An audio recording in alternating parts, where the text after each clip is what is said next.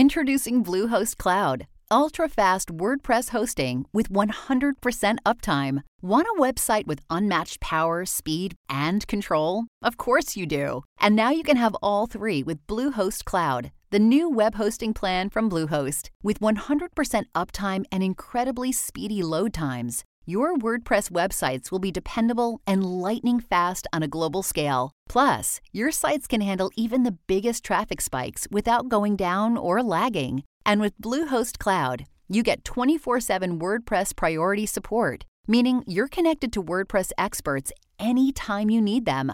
Not to mention, you automatically get daily backups and world-class security. So, what are you waiting for? Get Bluehost Cloud today by visiting Bluehost.com. That's Bluehost.com.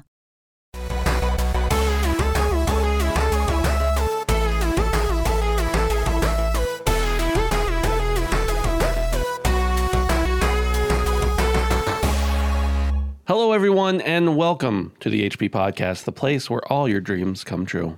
I'm Ben, and with me here today is Brandon. Hey, how are you? I'm great. Good, man.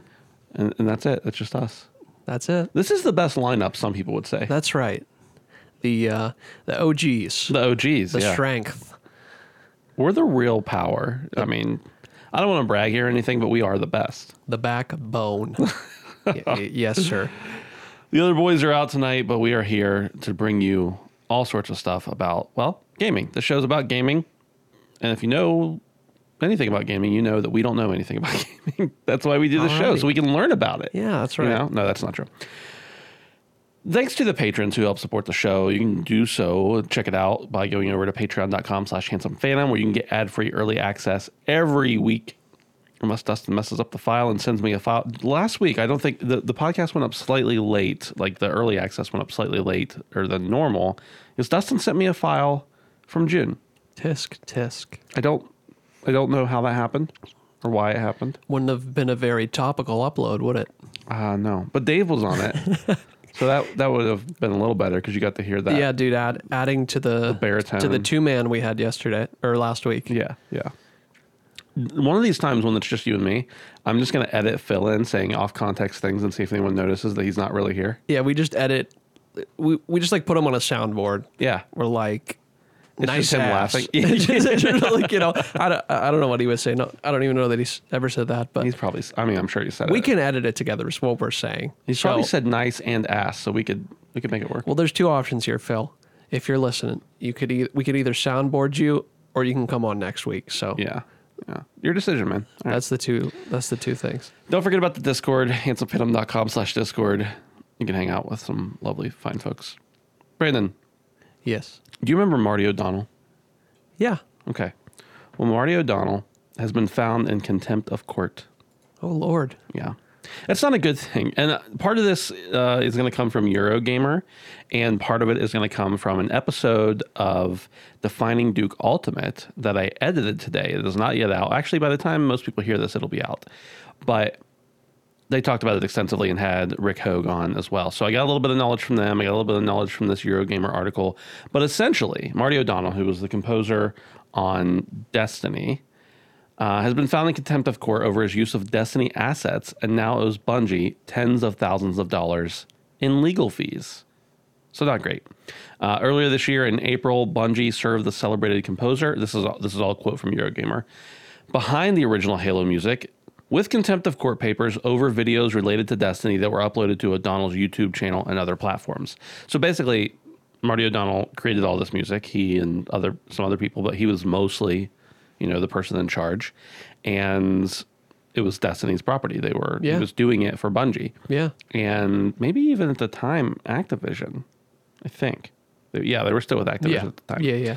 And basically he leaves, and then, he still has possession of those files, which part of the reason, so contempt of court essentially is getting at the fact that he said he would do something. The court ordered him to do something. He agreed to do so, and then he didn't do it. And that was to make sure he did not have possession of those files anymore, that he deleted them from his YouTube channel, et cetera, et cetera. And he clearly did not. He pretty clearly did not. Okay. Yeah.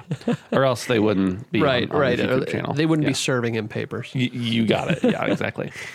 So there are like 1,000 dogs barking. I just took off headphones and realized there are dogs barking everywhere. Borking. Yeah, mostly borking and barking a little bit. So most of this became the music of the spheres, which is the foundation for Destiny's music and everything. So basically, he said he was going to delete it. He didn't delete it. So basically, what the court has done is said again, hey, you're in contempt.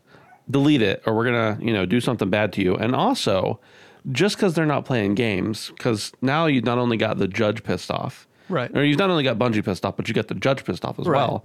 They're going to actually do a full forensic investigation of his electronics Oh, Lord. to make sure that he doesn't have possession of these files anymore. My boy is sweating. He's, Let's hope you don't have anything weird on there, dude. Well, yeah. Delete Oh my all the God. hentai, Can you my imagine? guy. Can you imagine if that? Oh man. Good Not be Lord. good. So I don't think that's the case, by the way. I don't have any reason to think that Marty O'Donnell would have anything. Pure speculation. Yeah, yeah. He doesn't. He seems like he just likes the creation he made, not weird stuff. And honestly, I mean, it sucks as someone who worked on something to not be able to cherish your work. Right. But at the same time, if you were told to, if you were paid to do Right. something specific, you Right. have to abide by those contracts. Right. And it sounds like he's kind of playing with fire here. And he was ousted. I don't want to say ousted because it wasn't like he was fired. Well, he was kind of fired years ago from the Destiny team and being a contractor or whatever. And basically, I don't think he was very happy about it. Obviously, nobody likes to lose their job if it's a place they love, especially. But he kind of made a big stink about not being real happy about it. And then in the time since then, he's kind of tweeted and put out some statements like "Come at me, bro." Basically dude. that style. He's subtweeting. Yeah.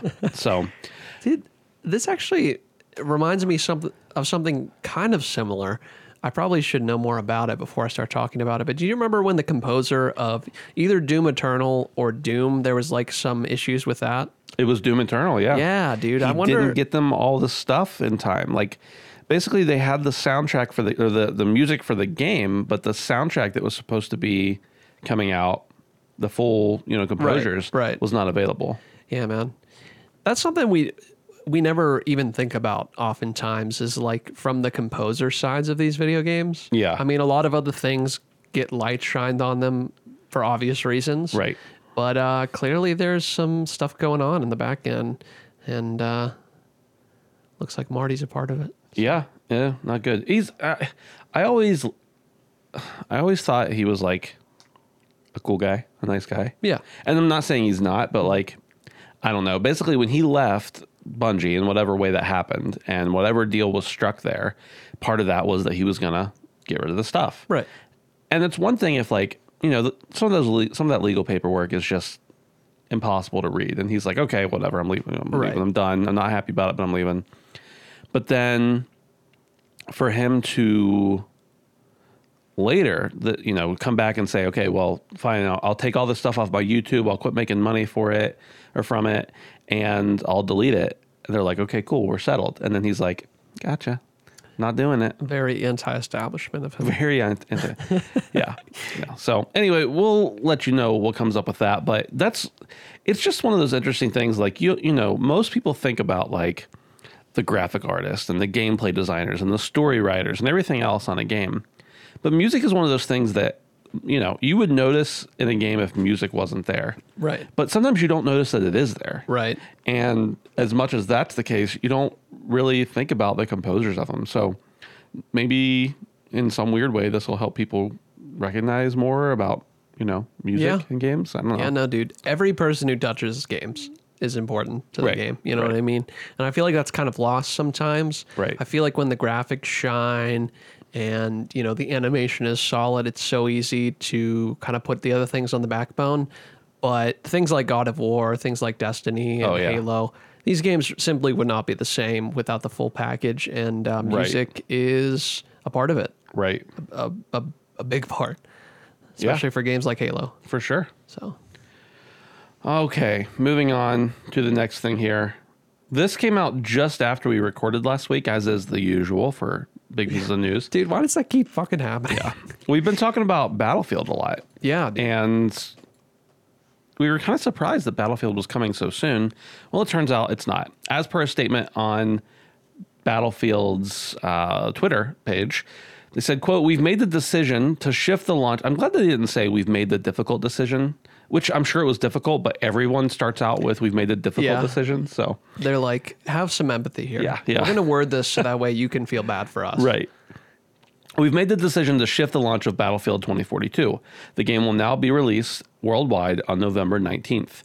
Building the next generation of Battlefield during a global pandemic has created unforeseen challenges for our development teams. Given the scale and scope of the game, we had hoped our teams would be back in our studios together as we move towards launch. With the ongoing conditions not allowing that to happen safely, and with all the hard work the teams are doing from home, we feel it is important to take the extra time to deliver the vision of Battlefield 2042 for our players. Your enthusiasm for the game has been very inspiring. We believe in the game we're making, and we thank you for your patience as we put some finishing touches into the experience. Updates on the open beta will be coming later this month. Now, and that's signed Oscar Gabrielson and the 2042 development team. This is totally... I always like to read into how people word things. Right. So I made the joke, but also the serious thing that they didn't say difficult decision. Right. There's probably some intentionality to that. It's not a difficult decision. It's an easy decision because they want the game to be good. That's Right. the way you want to spin it. Yeah, this seems like a confident statement. Right. I mean, and that's the biggest thing to draw from it, is this is really a statement that is supposed to be representative of the thoughts and the minds and the feelings of the teams that are putting this out. Right. I know it's from, Oscar. I get that. But the entire team plays a part in that. Sure. And this did not come across as, frantic in any way. This came across as this is the best option. And, this is just what's going to happen. We'll give you more details soon. So we're also turning this episode into an episode talking about how language works, because I also think it's interesting. They never said the word delay. Really? They said, you get that it's a delay from this. Right. We've made the decision to shift the launch. The game will now be released. So there's no negatives in the sentence structure. It's kind of smart. It's pretty smart. It's kind of fucking smart, man. Yeah, it is. Dude, and then you have fucking Cyberpunk. We regret to inform you yeah. that we will be dying tomorrow. Right. No, not quite, but yeah. The pathetic meagering. Yeah. No, dude, we've talked about it many times. This is going to be good for the game.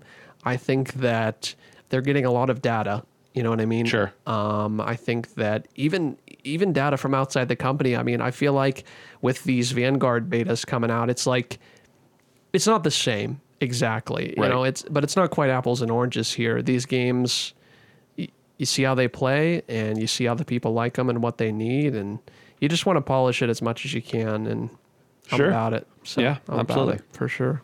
So, you're pretty pumped for Battlefield. Does that come because you're a Battlefield fan, or because you're not feeling Vanguard this year? Yes and no. I would say I am a novice Battlefield fan. Okay. I played a lot of Battlefield 4. Okay. That's the majority of my experience. I've played Battlefield 1 as well, but not as much. So I'm excited to come back to something that is closer to modern. Yes. Because that's how I fell in love with the game in the first place. Right. And everything I have seen has been solid so far. I mean, everything. I've been specifically looking. Right. Because, I try to stay informed, and if they're going to expect me to pay $60-$70 for a game, Right. at this point, I can't trust that a AAA studio is going to give me quality. Isn't that sad? I really cannot. Yeah. Yeah. So I need to really be getting other people's opinions, watching other people play the game, and playing it myself. Right. No, I'm very excited for this. I said it at the beginning of the year, and I'll say it again. I think this is the year for 2042. They have a very unique position in the sense that a lot of people I've talked to are not jazzed about World War II setting. Sure. And I think that they can really blow it out of the water. People have been wanting things to be back in modern, and they usually do really well. I can't think of a modern shooter in the recent history that has not done really well. Right. At least AAA. Right. So at least financially too. Yeah, exactly. It may not actually have been solid as far as the game. It might not have been a 10 out of 10. They're blowing up though. Yeah. So no doubt. No, I'm really looking forward to this. I think this is going to be kind of like a new launching point for them. Sure. And I just think it's going to bring the series back up. Bring to the what I think it should milkshakes, be. or bring the boys to the yard. Yes, dude. Yes. I played a lot, many hours of Bad Company 2. Then I played not nearly as many, probably, 20 or 30 of, maybe more than that, I don't know, of Battlefield 3. But then I haven't played a Battlefield game since. So I think I could get back into it. I don't know. I mean, it's so hard because I know with any of these kinds of games, but especially Battlefield, once I get in, I'm gonna have to play it, or feel like I have to play it all the time. And I already have one of those games, so it's really hard for me to want to have another one. But yeah, you just gotta divide it up, maybe. For sure. So no, good for them. November 19th. Yeah, November 19th. So it puts them right after Halo, which is a good and bad thing. They're obviously different games, but. There's been some speculation that maybe we'll still... I don't know where the rumors initially came from, but some speculation that maybe this will be a Game Pass game. I kind of doubted it at this point, or we would have heard something, but I mean, Tokyo Game Show's this week, so... Never know. Anything could happen. Yeah. Quantic Dream. Brandon, have you played any Quantic Dream games? Yeah, I loved Detroit. Become Oh, Human. that's right, you did. One of my favorite games of last generation, legitimately. Yeah. I don't think I played anything else from them, but that game wooed me enough. Yeah. You didn't play Heavy Rain? No, I didn't. Yeah. I have it, but I've not played it. Well, basically, so we've always kind of associated, not we as in the show, but the world has associated Quantic Dream with Sony. This story comes from DualShockers, by the way. After Quantic Dream's 3-game deal expired with Sony in 2018 after the release of Detroit Become Human, the president of the studio, David Cage, began exploring new opportunities and partners. The rumor was first reported by French YouTuber and ex-journalist Gatos. I don't know how to say it, but anyway. On September 16th, it was reported that, quote, they've, as in Quantic Dream, now finished their contract with Sony and will be signing with Disney, end quote. In a separate conversation, however, I was also speaking to an individual who provided overwhelming evidence that he had contacts at Quantic Dream and this is again from DualShockers, that it was not me, and reported that the Star Wars game by the studio has been in development for around 18 months. The evidence was that concrete, in fact, that I reported the findings with somewhat of a small cryptic tweet while the investigation continued, et cetera, et cetera. So basically, he goes on to say, we don't really know what this 18-month entails. We don't necessarily know what kind of a game this will be. But now, Brandon, I know you're not a Star Wars fan per se. Yeah. You can deal with it, but it's not your thing. Right. But how do you feel like... Okay, so in the past, we've seen Star Wars RPGs. We've seen Star Wars RTS. We've seen Star Wars first-person shooters. We've seen Star Wars third-person shooters. We've seen Star Wars MMOs. Dark Soul Light. We've seen... yeah, exactly. What do you think a Quantic Dream Star Wars game would look like? That... See, because my only experience is with Detroit... Right. It makes me just assume that it's going to be like that, but I think that's only because that's the only game I've played of theirs. Right. But... I will say, as far as the Star Wars goes, I would love to be convinced. Mm-hmm. Fallen Order was good, but wasn't for me. And did you finish that, by the way? No. Okay. No, I just couldn't bring myself to do it. Sorry. Yeah. But no, man, would it be weird to get a Star Wars game that was like Detroit?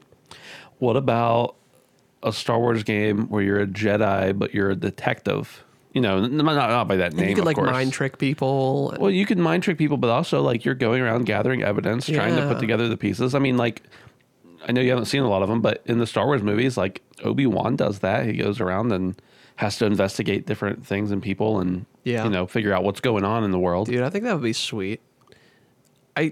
Detectives with a lightsaber. Yeah, dude. I was thinking Boba Fett, but I don't really think he has anything to do with this. Boba Fett's just a bounty hunter. He's a bounty hunter, so that would be less detective and more shooty. But right. You never know. Maybe they can swing it. Maybe, someone else from that order could be more of an investigator and less of a killer. There's a lot of possibilities here. But I don't know. Between the visuals in Detroit and just the overall solid gameplay, I'm not concerned with the studio. Yeah, I will no. tell you something I am concerned with, though, is that the corporate overlords will just run this shit into the ground. So the Star Wars overlords? Yeah, Disney. Yeah, yeah. And I mean, maybe that's not very founded. But, No, it is. but like, I don't know. I don't. It's going to be a Star Wars property, right? But I don't want it to be like a Marvel movie, or I just want it to be its own thing. And I really hope that even if they're bought up by this huge, huge, mega corporation, Sure. that they just leave them the fuck alone.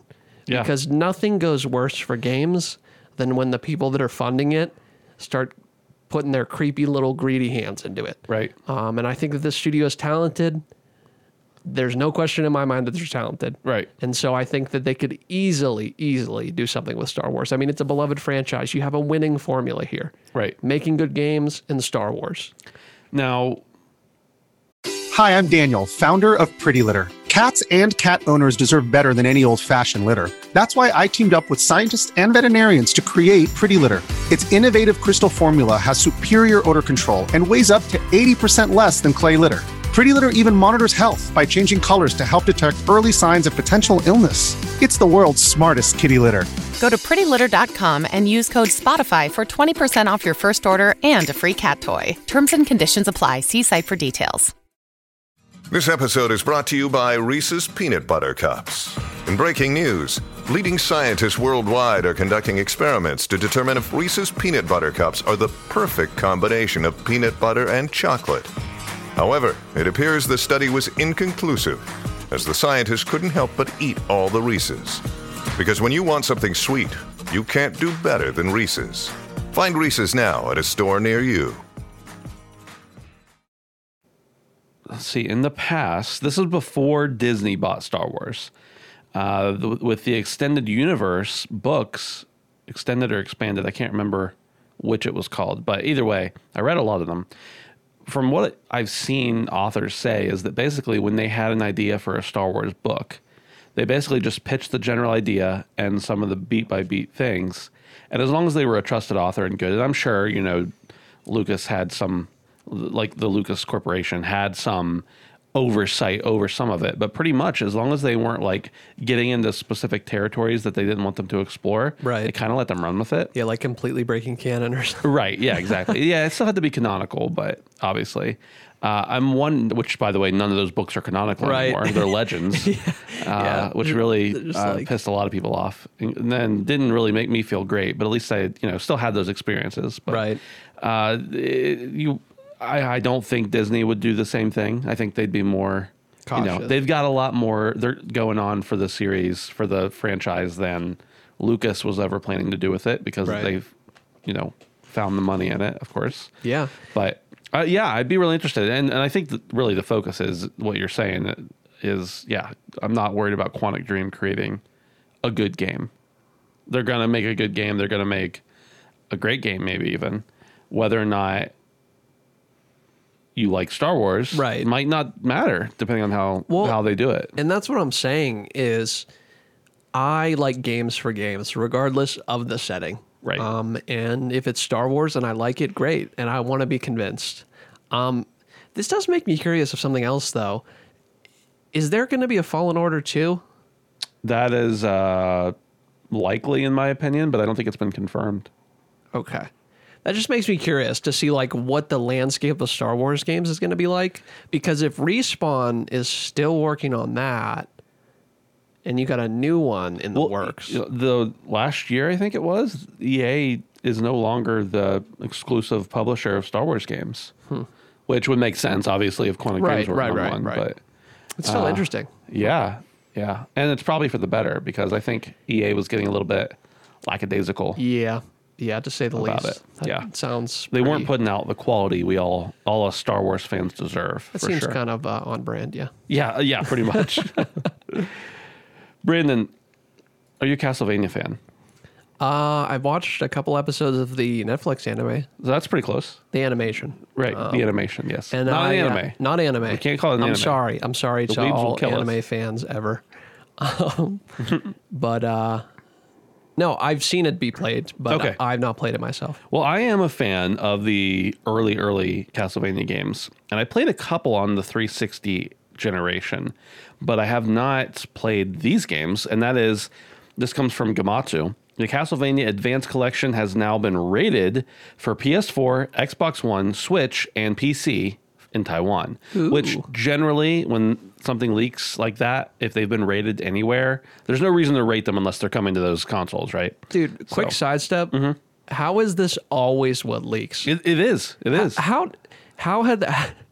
I'm just so confused how these companies haven't realized that every single time you get your game rated, that you probably have to have very specific contracts that say, "And no way should this get to the public." But it happens every other month of something's getting rated, and it's just like, sure, it's not a for sure, Right. but like it usually is.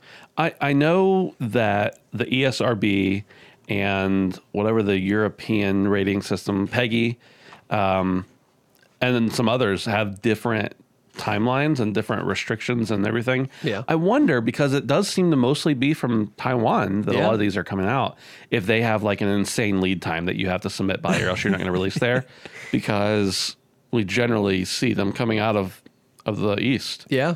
So, Yeah. Anyway, go ahead. okay. So the Taiwan Digital Rating Game Committee has rated Castlevania Advance Collection for... Oh, I already said that. Sorry. The unannounced collection was first rated in Australia on June 18th, which, okay, that was actually the first time it leaked. We didn't talk about it back then. Then again in Korea on June 25th. While the Australian rating lists the game as multi-platform and the Korean rating for PC, this is the first time that console platforms have been specified. So we're assuming that these games are going to be... It's going to include all of the Game Boy Advance, based on the title of the collection, games that were released from 2001 to 2003, which include Castlevania Circle of the Moon, Castlevania Harmony of Dissonance, and Castlevania Aria of Sorrow. So I don't know, if you're not a Castlevania fan, if these games are going to be the ones to pull you in, frankly. I think if the old ones don't grab you, and then if the newer-ish ones that are probably a decade old at this point or more, don't grab you, they're totally different styles too. Then going to the middle gen, which the advanced collections was, if I recall, they weren't quite what people wanted. Yeah, starting any series with a Game Boy Advance game, regardless of its remaster or upscale, whatever the fuck it is, Right. is probably not the absolute best way to start a series. Yeah, I would agree. I agree. But either way, this might be, I mean, there's no chance I'm going to go back and play them on Game Boy Advance. No, heavens no. I mean, I still have my Game Boy Advance. I think I know where it is, unless my wife moved it. But there's no chance I'm going to go back and get it. But, if you brought them to PS4 or PC, why not? or Xbox, whatever. Yeah. There's a good chance I could pop in for the right price point. Yeah. And check them out. I do love the world, the setting. I have not watched the animation yet myself, but that's mostly because I have so much else to watch and so little time to do it in. Yeah. So, yeah. Yeah, no, makes sense. But anyway, that should be fun. But I do think it's really, like you said, it's really funny. Like, we're always finding out news like this That's what I'm saying, dude. from the ratings leaks. So, okay, this next story is about a new Valve patent. And anytime Valve patents something, you want to pay attention, because it doesn't seem like they patent nearly as many things as some other companies. Like Sony will put up a patent every 3 days and file a patent because, one, they have an insane amount of money. So does Valve. And they can just kind of throw stuff at the wall, and if it gets leaked, then they at least are protected that way. Right. But Valve doesn't really patent a whole lot of stuff, and they don't make a whole lot of stuff, really. Lately, they are making a little more. Anyway, this is kind of short, but the Xpaw on Twitter, Pavel Jundik, I don't know how to say his name, says, new Valve patent for tracking game file read operations and to allow, quote, instant play, where you can start a game before it finishes downloading. Now, we kind of have this with some games. Yeah. Because sometimes, let's say specifically on the PlayStation consoles, you'll see that it's downloading and it has a bar there. And once it hits that bar, you can start playing it. You just can't play certain features of the game. Right. You'll be able to play the campaign and maybe not the multiplayer. Or vice versa. Yeah, one of the two. Which is funny that you would I've always been a play the campaign, then the multiplayer kind of guy. Yeah. But yeah, it happens. It depends on the game for me. So what do you think? We don't even necessarily, this is just a jump board for us to talk, but what do you think, how do you think it would change the way you play if you could start playing a game pretty much immediately after you start downloading it? Well, that depends entirely on the size of the game. To me, and that's something that I keep running into issues with myself on the PS5. If it's a small game, I honestly don't mind waiting. Right. Typically the internet's fast enough that I'm not going to wait that long. But yeah, I mean, what's it going to hurt being able to pop in? Even if it just loaded, for instance, like let's say the first level, right? Why not? Right. Why not? And if they can manage to integrate that with Steam somehow to get it on every game, I mean, I don't know exactly what the leak even means. I don't even think we know what it means. Right. But, yeah, well, just so everybody knows, there is a huge patent document that I have no idea how to read the legalese there. Yeah, right. So I'm not even going to try. I'm just going to, take the word of this tweet and everything. Yeah, no, but that is big. Especially if it's a new game. I mean, imagine being able to play sooner. I mean, nothing is better than a game you want to play really, really bad. Yeah.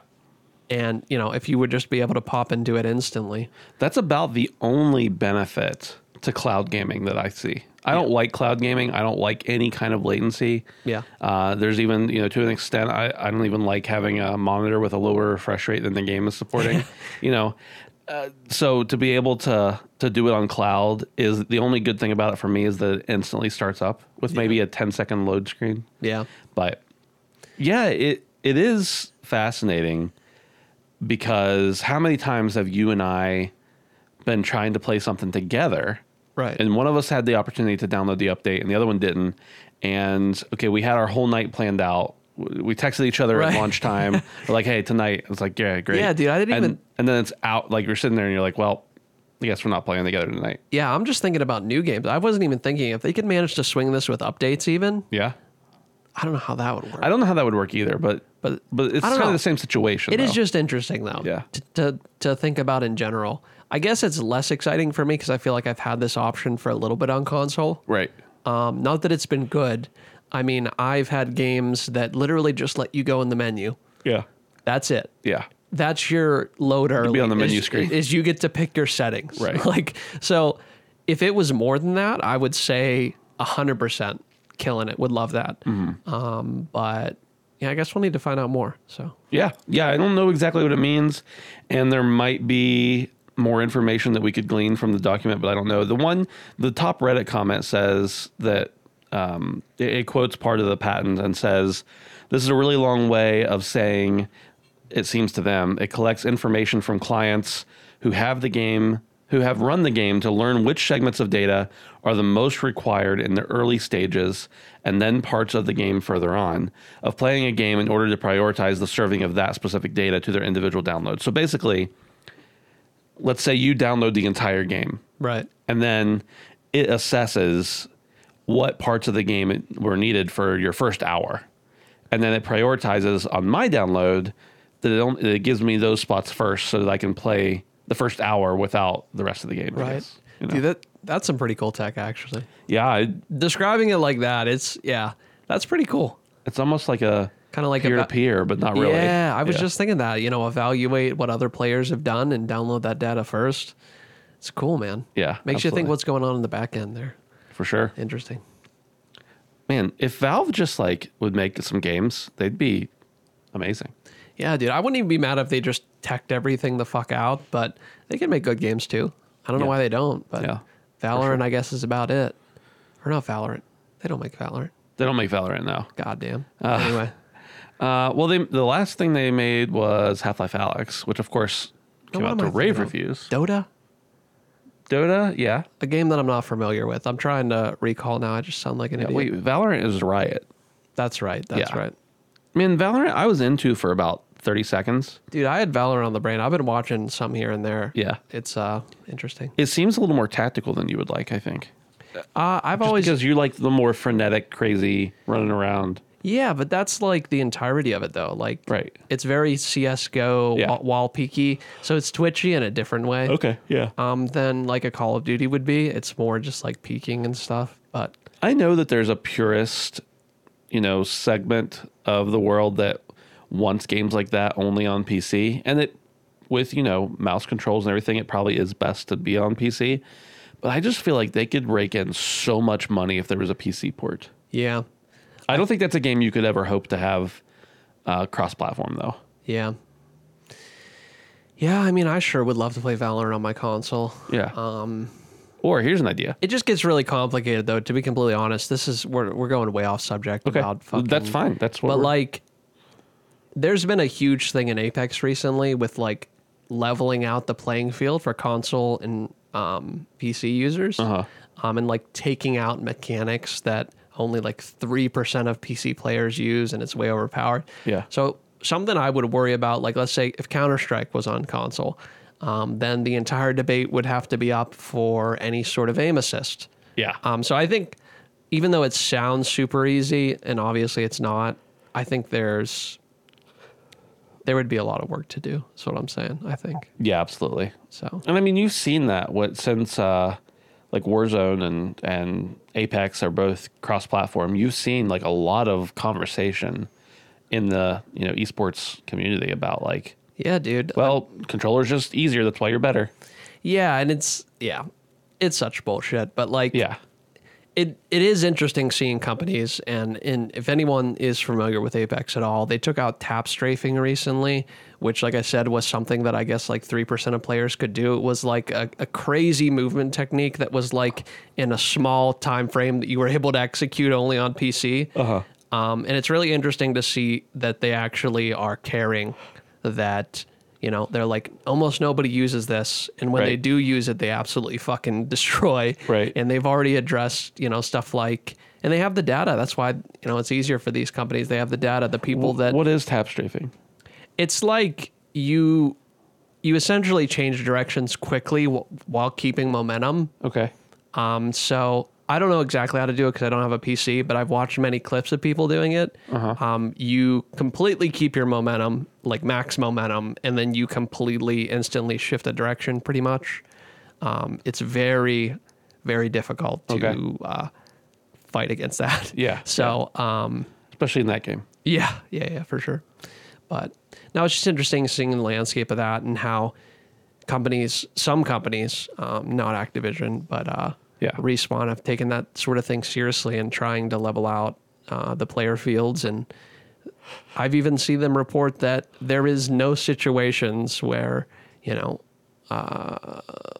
aim assist, there's not a percentage that's high enough that aim assist players are going above mouse and keyboard players. So they have all that data. It's just interesting to think about for the first person shooters, how much goes into that. I think it was Tim, the Tap Man, tweeted something like, "Hey bro, if he was like mocking someone, but he's like, if controller makes it so much easier, why don't you just play with controller?" Well, that's the thing is like every single person that's complained about it, I'm like, okay, then pick up a controller. Right. And I've seen videos where people are like, this is my first day picking up controller and I'm an absolute bombshell. And I'm just like, dude, yeah, that's fine. You might be.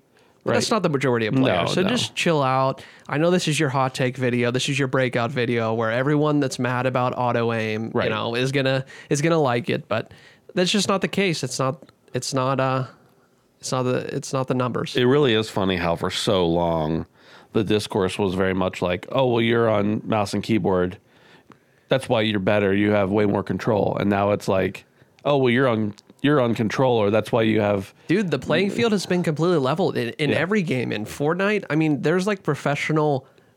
Oh, yeah. Like phone players. Right. Like on a cell phone Fortnite players. It's, the peripherals have really, if you take care of them, they can work. Right. They really can. Well, some of the... Like Nick Merckx plays on a controller. Yeah. Whatever he's playing. Yeah. So. A lot of big guys play on controller now. Yeah. And which is crazy because I would say even like, for instance, at the beginning of Warzone, that was way less prevalent. Yeah. And then big guys started coming up and realized that, you run the field enough and you'll get some kills, man. This is totally off topic and this might appeal to less people, but you and I are really into watching streamers and You know, the esports. What do you think about Tim's move to YouTube?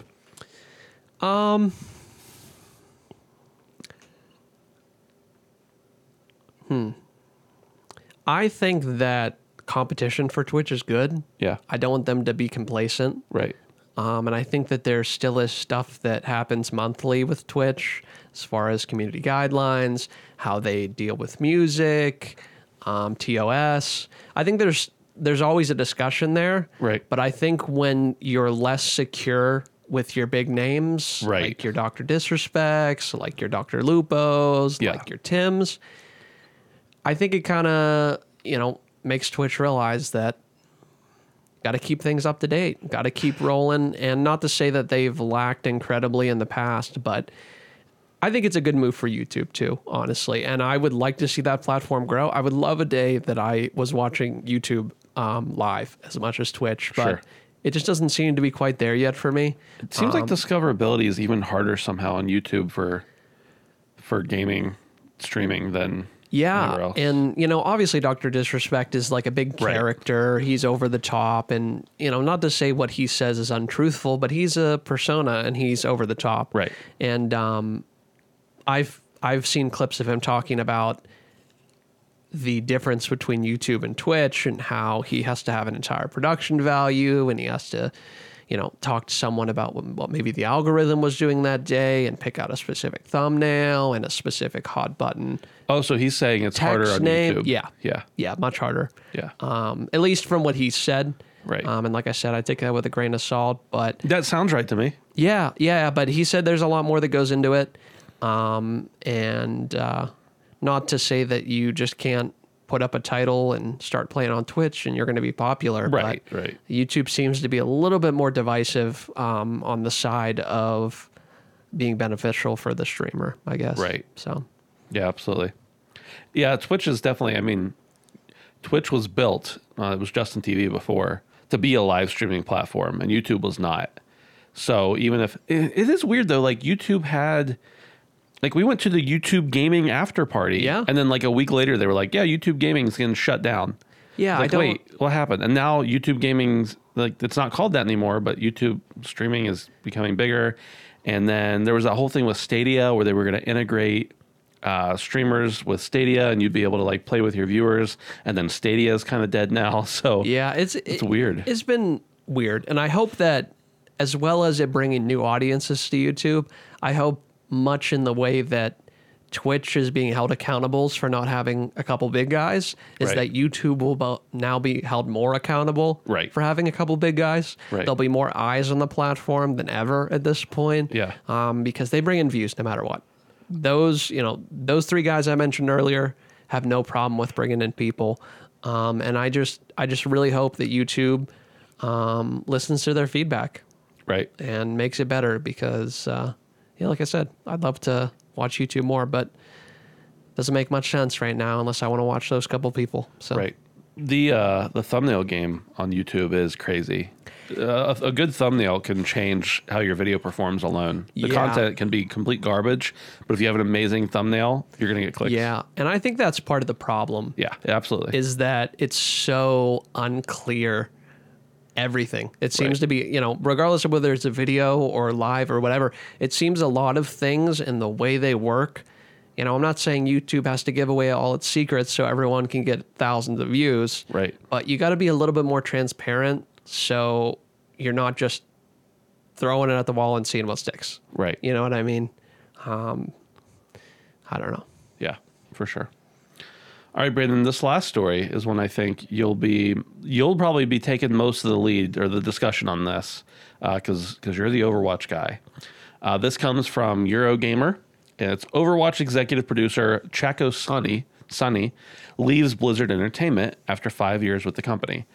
Chaco Sonny, executive producer on Overwatch, has announced his departure from Blizzard Entertainment, the latest high-profile departure from a studio still embroiled in multiple legal wranglings stemming from the California lawsuit alleging a culture of sexual harassment and discrimination within the company.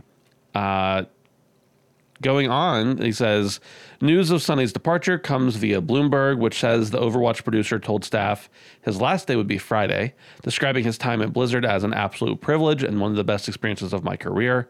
In a separate email, Blizzard co-leaders Jen O'Neill and Mike Barra called Sonny a thoughtful leader.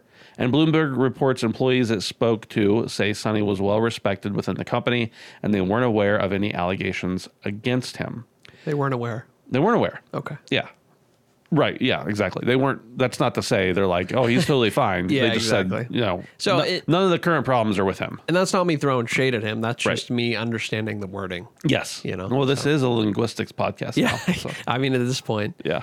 No, I just wanted to touch base less about this gentleman specifically. Yeah. And more about what I think about Overwatch 2. Uh-huh. I wouldn't say I'm concerned. Yeah. But with Jeff leaving, Yeah.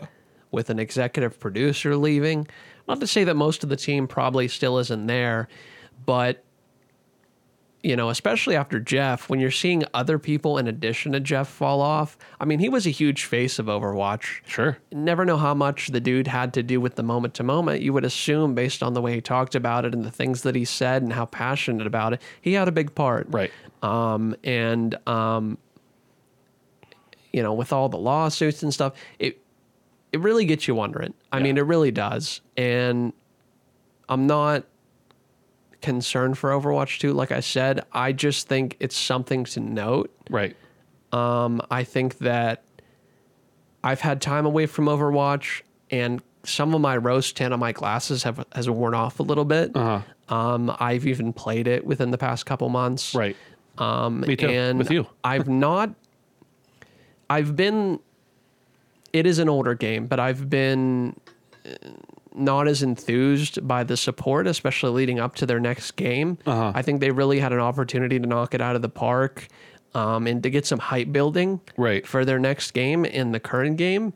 I feel like I've seen videos of queue times being high, and I don't understand the direction right now. I know there's a lot going on within the company, that specifically. Right. The lawsuits, I mean, but I don't know. It just makes me concerned a little bit, because, with the lack of support long-term from the last game, the no hype building in the current game you have, and some key members kind of just going by the wayside for better or for worse, it just really, I don't know. I keep saying the same thing, but I'm keeping an eye on it more now than I was before. I would say coming into the announcements of Overwatch 2, I was like, let's go, man. Right. No hesitation. Let's go. But after having some time away and seeing how things have developed, not only with the company, but with the ecosystem and with, the events and the game and, what's new, what's going on. Right. And it's just been lackluster, and just something to note, I guess. Not a whole lot to say aside from that, but I'm going to keep an eye on it closely because, I want to be excited for this game, but like I said earlier, I just have to be hesitant of everything at this point. Right. And I'm not getting No Man's Sky again. You know what I'm saying?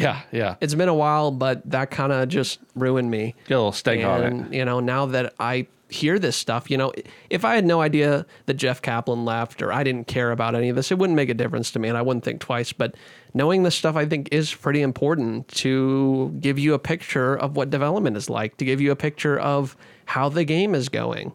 Right. And no huge red flag, just some interesting points to be made. So it's really interesting because this is not an executive producer on a game. Now, granted, there are probably lots of talented people and other producers capable of good things, but an executive producer leaving in the midst, I don't know what point they're at exactly in development, obviously. I mean, based on their last thing, they were showing off some gameplay of the co-op.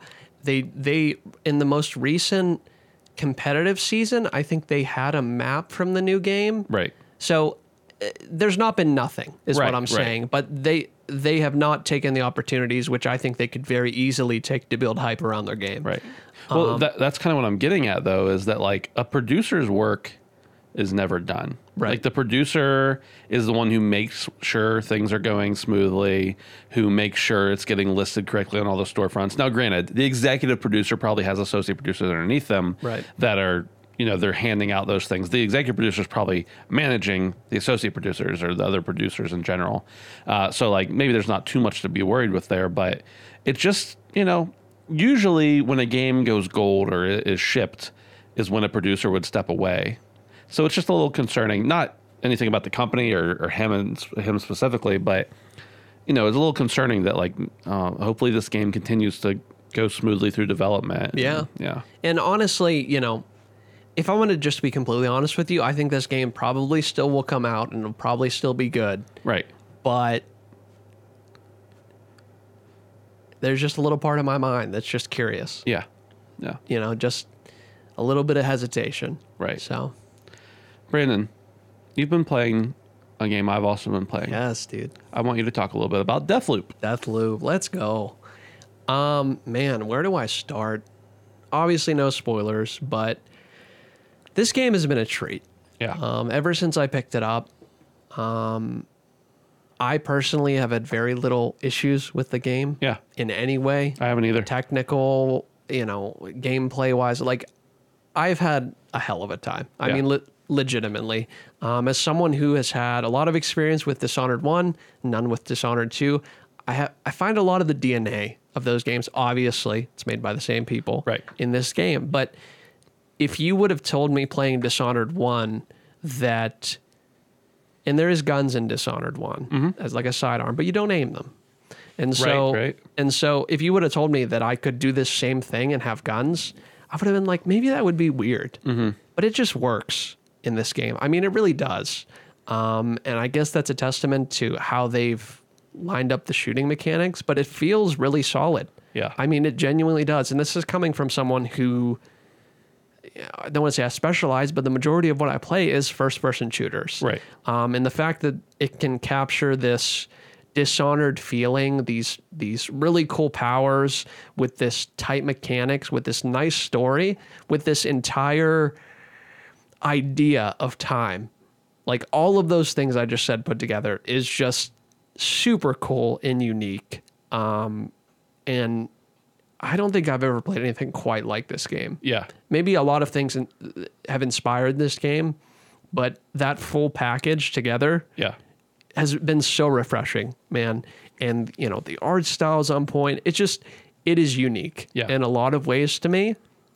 And it was exactly what I needed at this moment in gaming. Like, it's been refreshing to pay $60 for something and be really happy. Like genuinely, like, I would have paid $120 for this game, legitimately, because I've enjoyed it that much. And, I'm already thinking about a platinum run. And it's just good to feel like this. I wish all games that came out made me feel like this. Yeah. But they just don't. Just satisfied. Yeah. And yeah, man, I mean, I'm even excited to go home and play it tonight. Like, it's just been a really good experience. And I know you haven't played it quite as much.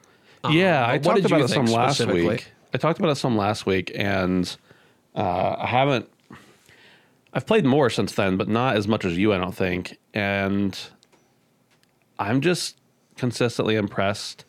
I know some people were hating on the dialogue. I love the dialogue, or at least the performance and the delivery. The dialogue, though, is so Bethesda. I mean, look at the other games. Look at the, like, I'm not saying swearing from a main character is, like, necessary or even, like, required, but, like, they just have a sense of groundedness that you get from these Bethesda games. I mean, like, from playing Wolfenstein and from playing Doom, like, I could tell that this was made by Bethesda. Right. In the dialogue. Yeah. You know what I mean? And it's been one of the things that shine through the most is just the, like, relatable, grounded content. And it just, I don't know. Go ahead. I love the setting, the feel, the environmental stuff that's there. Dude. It feels like a 70s acid trip while also not feeling at all like an acid trip. Dude. Like, it's so atmospheric. It's very atmospheric. It really is. Yeah. And, nothing is better than just looking over.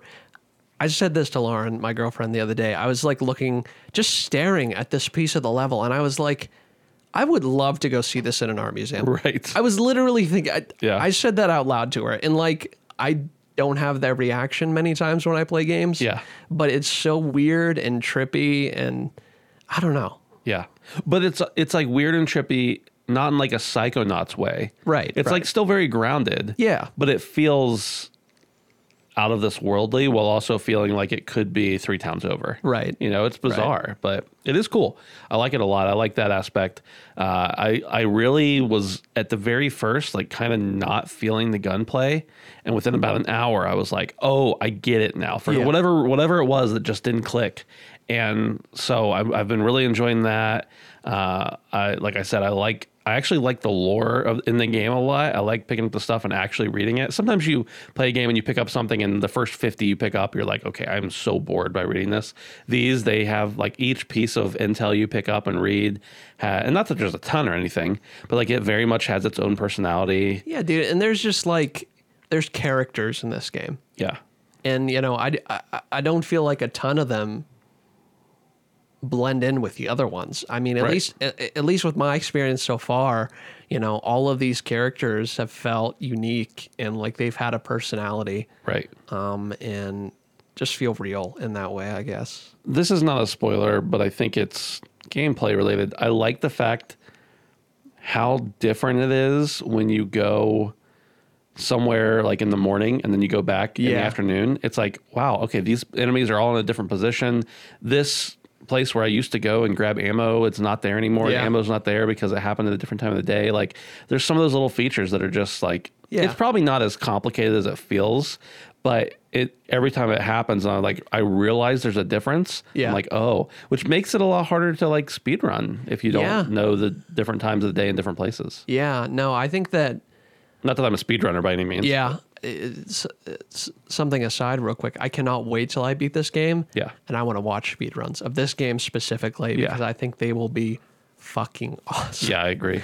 But no, a lot of games don't deal with the concept of time in the way that this game does. You know, when you play The Witcher 3 and clearly it's night, clearly it's day. You play GTA, clearly it's day, clearly it's night.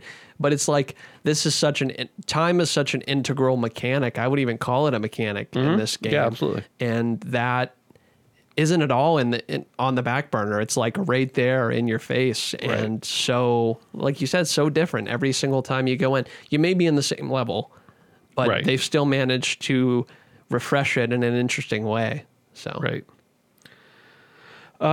You mentioned something else you were playing earlier, but I can't remember what it was. yeah, weirdly, I've been playing Diablo 3 again. Oh, yeah.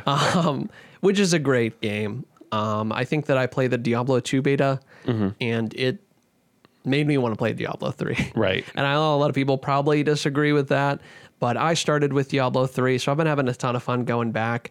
I got my girlfriend into it, and we've just been Oh, that's cool. messing around, man. I've never played it co-op. Yeah, it's couch co-op. It's actually one of the better couch co-op games, I think, to actually play PS4 or PS5 or Xbox.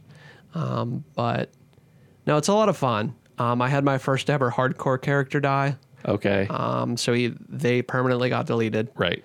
So that was tragic. I got one hit. I don't really man. know what happened. I don't want to say it's not my fault, but I had never been even close to dying before. And then I walked into the next area and literally got fucking one hit. What was your reaction when that happened? Did you like I was throw a- your controller or did you cry? I was on the party chat Yeah. and I was just like, I think I have to go. I didn't actually leave, but I was just trying to contemplate how I wanted to feel about it because it was so quick. Like Yeah. literally, I walked in and practically it wasn't a yellow bar. It wasn't any. It was practically a trash mob. Oh, okay. Literally fucking one hit me. Yeah. And it happened so quick that I was looking at the menu of my dead character and I was still a little bit confused. And so it was just the most jarring shit. Yeah. But no, I've been playing that in some GT Sports still. Nice. It's fun to pop in every once in a while and do a couple races here and there. Not anywhere good as Forza, but I guess it'll do Yeah. Yeah. on my PS5 for now. Sure. So Sure. Cool. I don't really have any other updates. I've been playing some Deathloop, and then I had a Sea of Thieves tournament over the weekend, so I was prepping for that most of last week. And since that tournament, I've been mostly playing either Deathloop or more Sea of Thieves with other people from the community. So How'd it go?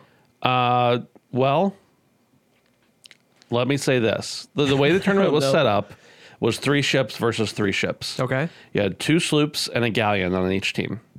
And Justin and I were on a sloop. And Justin and I are pretty good, but we're nowhere near top tier or anything. Sure. But we were absolutely punishing the other team from our Oh, really? sloop. I love that. And then our galleon sunk. And I don't know what happened on the galleon that it sank. Oh, no. But so we were out. Like that was, if your galleon sank, you were out. What a shame. If you would have given us another 5 minutes, 3 or 4 minutes on our own, I think we probably would have wiped them. Yeah. But, and it's not, like I said, we're not even that good. It was just, we had everything about in that game was about positioning and timing and everything like that. And we just had it. We had it. You were griefing some guys? And, so it was good though. I mean, the whole thing, it was a cool community event. Yeah, a dude. bunch of people from there. We raised a ton of money for mental health awareness, and so like it was all good. All good, man. Yeah, it was all good in that respect, and it was fun to meet some people and play with some people that I've like watched stream before and everything too. Yeah. So like that was a good time. But we did lose in the first round. But I want to say it was not our fault. All right, dude. Maybe I'm wrong. Your ship did not sink. That's right. And we're going to leave it at that. That's right. Because that's the facts. My ship did not sink. That's right. We personally did not lose. All right, dude. I think that's going to wrap it up. Yeah, that's it, man. I appreciate everybody listening. Like I said before, early ad-free access over at patreon.com/handsomephantom. Would love your support. But of course, as you know, you can check it out for free and listen if you want. Thanks everybody for listening. Talk to you later. Bye. See ya. The HP Podcast and HandsomePhantom.com are supported by our proud patrons over at Patreon.